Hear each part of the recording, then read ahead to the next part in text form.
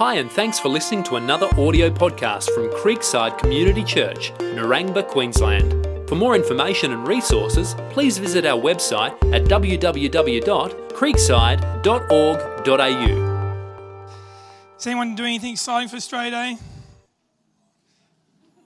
Awesome, great. Well, maybe this is it. Awesome. So, hey, we're in the last week of a series called At the Movies. This is our fourth week. We've been looking at different movies and using the movies to discuss something about Christianity in doing so. Today's movie, before I tell you what it is based on the 10th biggest grossing movie of all time, the number one animated grossing movie of all time. Does anyone know what I'm talking about? Frozen, and Frozen 2 is correct. Best I possibly can in 25 minutes is explain the message of Christianity as simply and as clearly as I possibly can. And I'm going to use a diagram I've used many, many, many tomes. In fact, I've got some of my ex-students here today. I work at Mueller College, which is a sister campus to Carmichael that we've got running here. And I've used this diagram many, many times, and my ex-students will pay me out for it. But this is a diagram that just clearly explains the message of Christianity. So if you're in the process of maybe exploring Christianity, or you're trying to figure out what you really believe, hopefully this will be super helpful. If you're saying, hey, listen, I feel like I get Christianity, then hopefully it will be helpful for you as well, because it will give you another way in which you can share your faith with other people. So, to kick this off, I'm going to start with a diagram. Now, if you've been around Christianity or religion or any kind of thing like this for some time, people will typically tell you that you've got to be good to go to heaven. You've got to do good things. You've got to earn your way. But as you begin to explore the message of Christianity, you will get told, if you've been in church for any longer than about 5 minutes, people will say, well, actually, that's not true. The Christianity is different to every other religion. Most religions teach you need to be good, you need to be righteous, you need to do good things. But actually, Christianity says you do not need to do good things in order to get to heaven. You do not need to do good things to get to God. But what tends to happen in church is they rephrase it. So in church world, people might say something like this: you don't need to be good to get to heaven, but you better be faithful. You don't need to be good to get to heaven, but you better be consistent. You don't need to be good to get to heaven, but you better try your best. You don't need to be good to get to heaven, but you better climb really high. And what happens is, according to the stats, about 50% of people in church are trying to climb their way to God. Now, they would say, no, I'm not earning my way, but I need to be faithful. I need to be consistent. I need to try my best. I need to put God first. I need to love God. I need to love others. And if I can do these things enough, then maybe one day I'll get to the top of the ladder and God will accept me. Now, what they've done surveys all over the world in different churches, in different denominations, in different cultures, and over again, the stats come back, and there's varying degrees of this, but about 50% of people, whether they've grown up in church or not, about 50% of people in church today believe they need to climb their way. Now, as a result of that, as you can imagine, some people are very good at climbing, they're very good at being consistent, they're very good at being disciplined, they're very good at being self-controlled, but then there's others who try to climb, and they're not as good. And they slip and they fall, and then they try again, they slip and they fall, and they slip and they fall. Then eventually they're like, you know what? I'm just going to walk away. I'm tired of feeling guilt. I'm tired of feeling shame. I'm tired of feeling judged. I'm tired of feeling like I don't have what it takes. And maybe one of the reasons that perhaps yourself or some family members or friends that you know walked away from the church, or walked away from Christianity, or walked away from God, was because they felt like they did not have what it takes. They felt guilt, they felt shame, they felt judged, they felt like maybe Christianity is a good thing. I've got nothing against Jesus, I've got nothing against other people having a faith, but I don't have what it takes and it's not for me. Now we see this illustrated actually in the movie Frozen. Check this out. With this power within her. And initially she can't control it, but then she learns to control it. They hide her away. They confine her. They keep her away from people so she can't hurt others. They give her the gloves to protect her. And as long as they can control her, as long as they can confine her, everything's fine. But then as soon as she begins to, things are getting a bit out of control, things are not easily contained, it flows out again. And all of a sudden we see this power flow out of her, and she realizes she's not doing a very good job of being disciplined and consistent. She's not able to climb, and she feels guilt and shame, and she runs away. The fact is, we have many, many people in church who are trying to climb their way. Many, many people. And you might sit there and go, well, I've been in church all my life. I'm not one of those people. Obviously, this is just people who are kind of new to church. Actually, it's often the opposite. It's often people who've been in church for a very long time. John Wesley was a missionary before he was a Christian. Martin Luther was a priest before he was a revolutionary church leader. The fact is, the more you care about Christianity, the more dangerous it is that you begin to think it's about what I can do. No, it's not about earning, but you'll reword it. But I've got to be faithful. I've got to be consistent. I've got to try my best. I've got to put God first. If I could just love God enough, and then you'll climb your way there. There's others of us who, to be honest, even just walking into a church is frightening.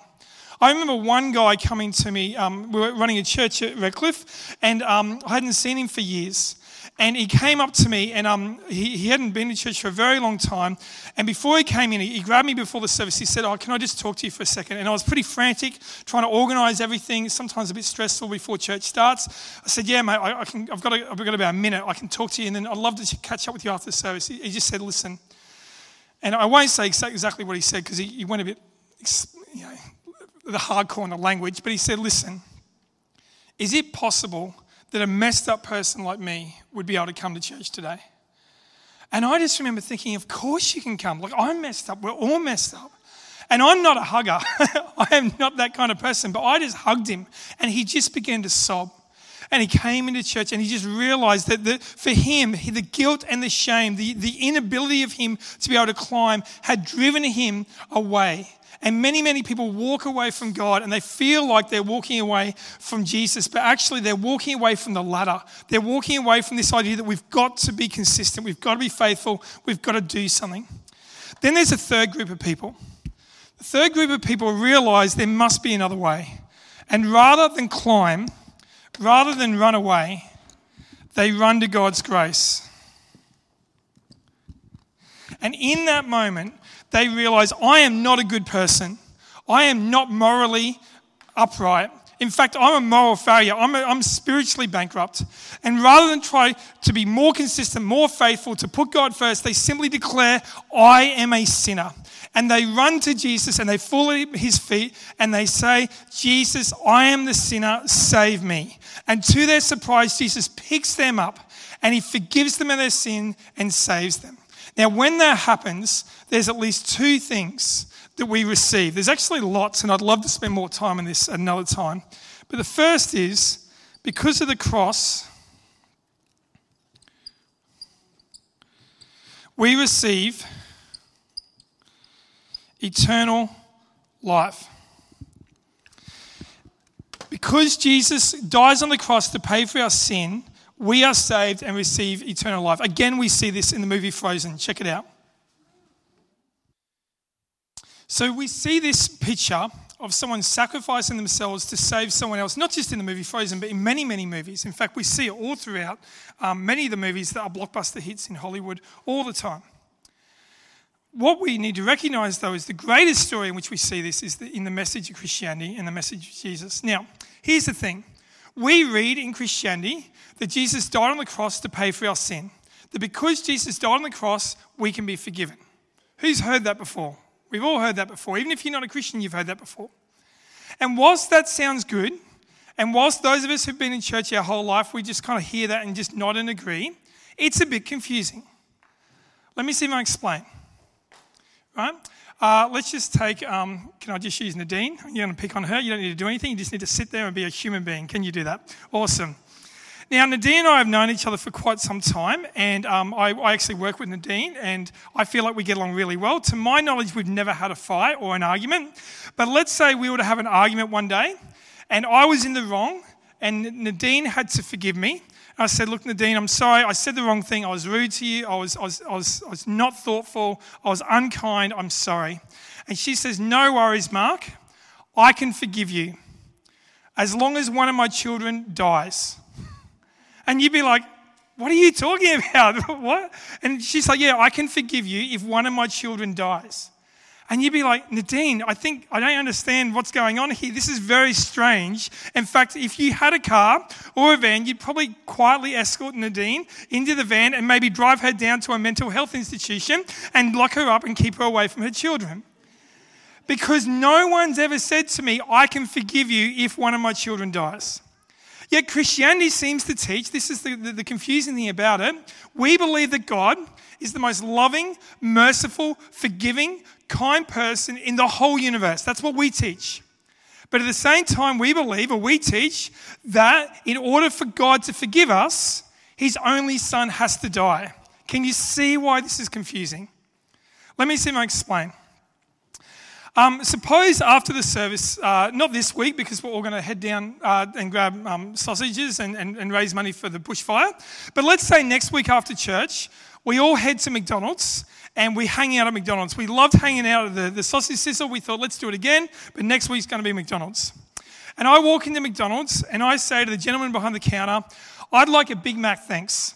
And he says, no worries, it's probably $5 or whatever a Big Mac is. And I say, no worries. I reach for my wallet and I've forgotten my wallet. What's he going to say? And I'm like, oh, look, mate, I'm really sorry. Look, I know I just asked for a Big Mac and I just forgot my wallet and it's a bit embarrassing. But listen, I'm a faithful McDonald's customer. I've consistently eaten McDonald's over many years. I've put McDonald's first over other fast food institutions. I've really prioritized McDonald's. I'm just wondering this one time, I know I've dropped the ball, do you think you could give me the Big Mac for free? He's like, no, I can't do that. I'm like, no, I know you can't do that, but maybe, you're going to throw something out at the end of the day. Look, seriously, I've always put you first. I've been faithful. I've been consistent. Just this one time, could you give me the Big Mac for free? And eventually, after some time, I convinced him. He's like, okay, here you go. Get out of here. I don't want to see you again. But thank you so much. The following week, we all decided to go to McDonald's again. And I walk up to the counter, and there's a gentleman behind the counter. It's the same gentleman as last time. I say, I'd like a Big Mac, thanks. And he's like, no worries, it's $5. I remember you from last time. I'm like, great. $5. I reached my wallet, forgot my wallet again. And I'm like, oh, mate, I'm so sorry. I know. I just forgot this wallet again. I'm just wondering, maybe this one last time, could you just give me the Big Mac? So I can't do that. I'm like, yeah, I know. This will be the last time. I promise I'll never ask for this again. I promise. This is the last time. Just this one time. Could you give me the Big Mac for free? And he's like, I can't do it. And I'm like, please. And I go, okay, here it is. Get out of here. I'm like, thank you so much. Following week, we go to McDonald's again. Third week in a row. I go up to the counter. I ask for a Big Mac. He says $5. I reach my wallet. I forgot my wallet. What's he going to say? No way. He's going to say, I can't just keep doing this. I know you said you put me first, but you obviously don't. I know you said you're consistent, but you're obviously not consistent. I know you said you're faithful. You're not very faithful. I know you said you'd never do this again, but you are doing it again. I can't just keep doing this. Get out of here. But my good friend Pete over here, he knows I am completely useless when it comes to remembering things, and he knows I forget my wallet all the time. And he knows that I'm going to be heading to McDonald's, so he ducks off just after the service. He gets down there early. He says, listen. He walks into the manager's office. He said, listen, there's a man coming in here. His name's Mark. He will forget his wallet.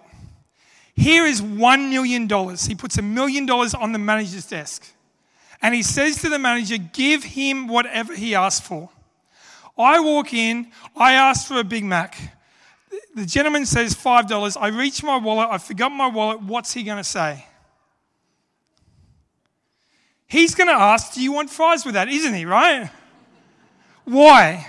Now, this is the key. If you want to understand Christianity, this is it. Why? Because somebody paid. That's it. The reason I am forgiven is because somebody paid. You do not have to catch God in a good mood. You do not have to make up for your sin. You don't need to promise that you'll never do it again. You do not always have to have God first or always be faithful, always be consistent, although they're good things to do.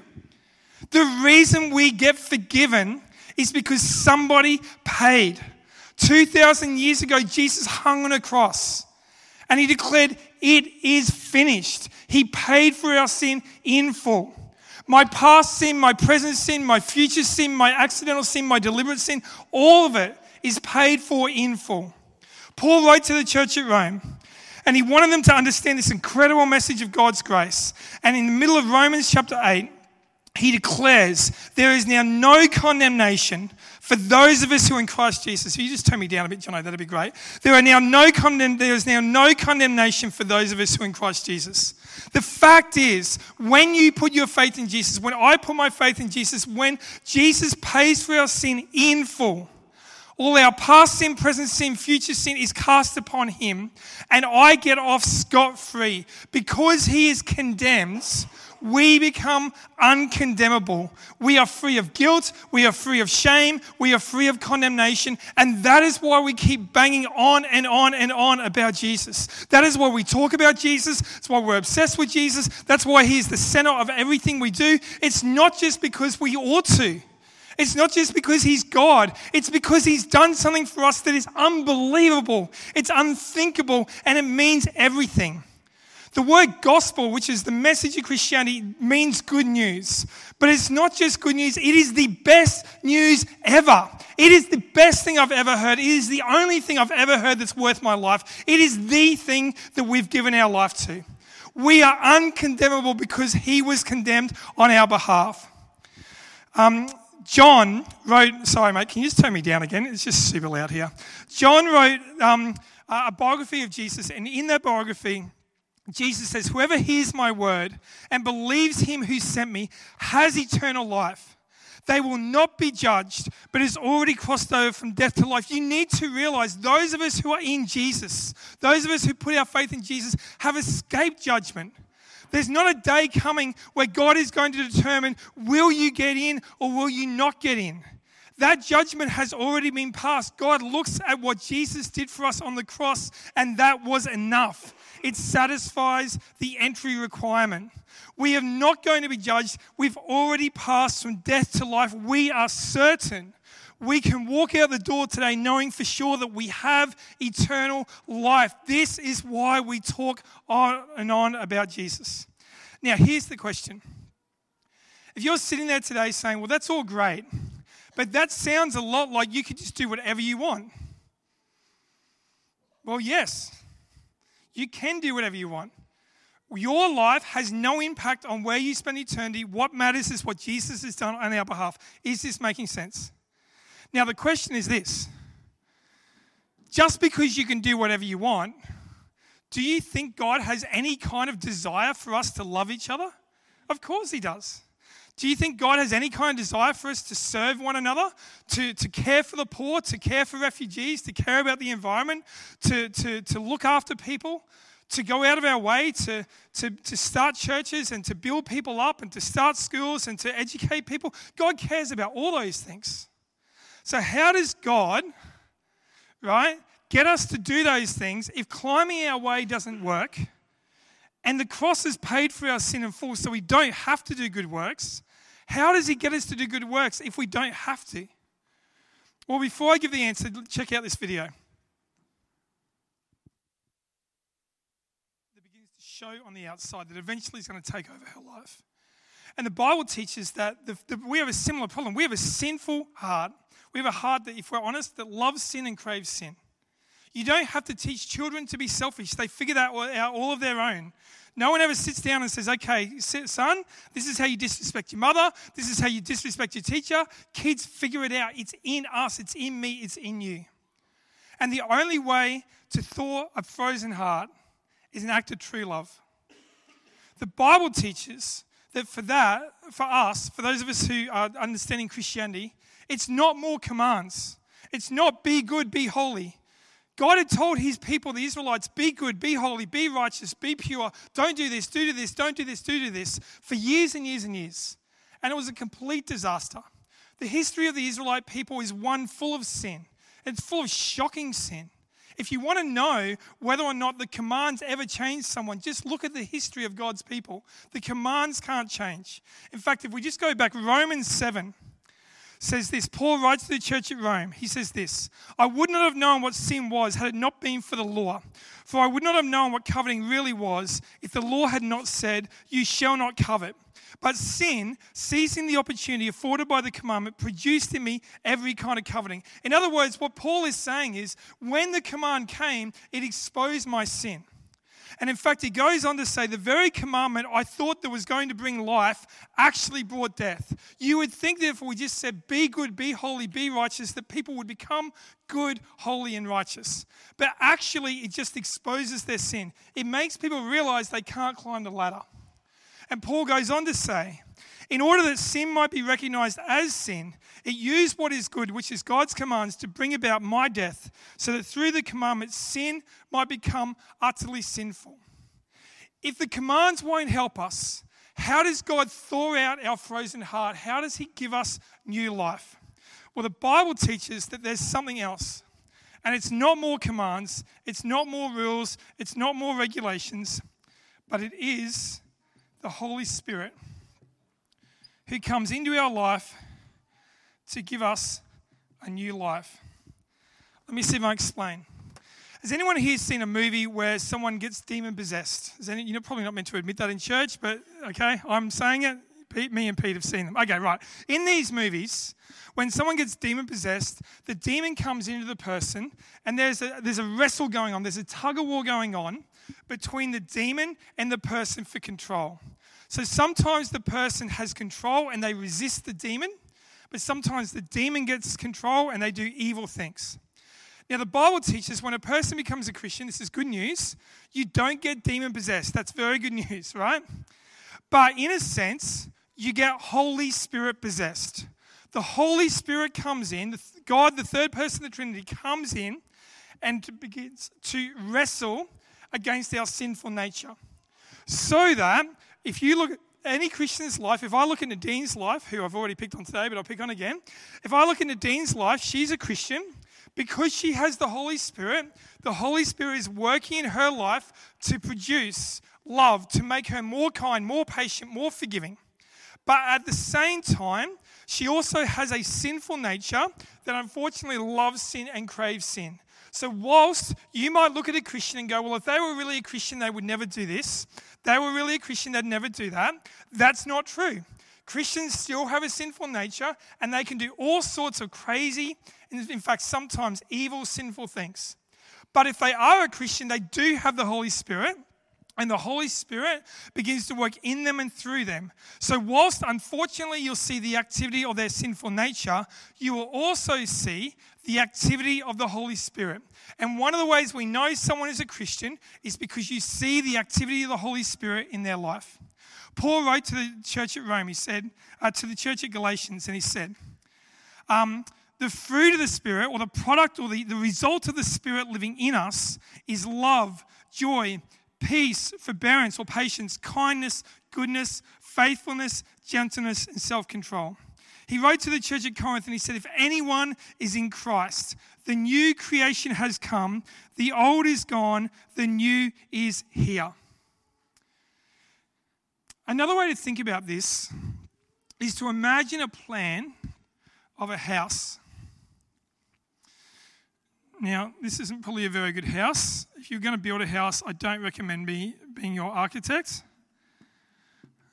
Okay, so here's the hallway and here's the rooms. And in this house, if this house represents my life, the different rooms would represent the different part of my life. So I might have money, work, family, friends, fun, church, etc.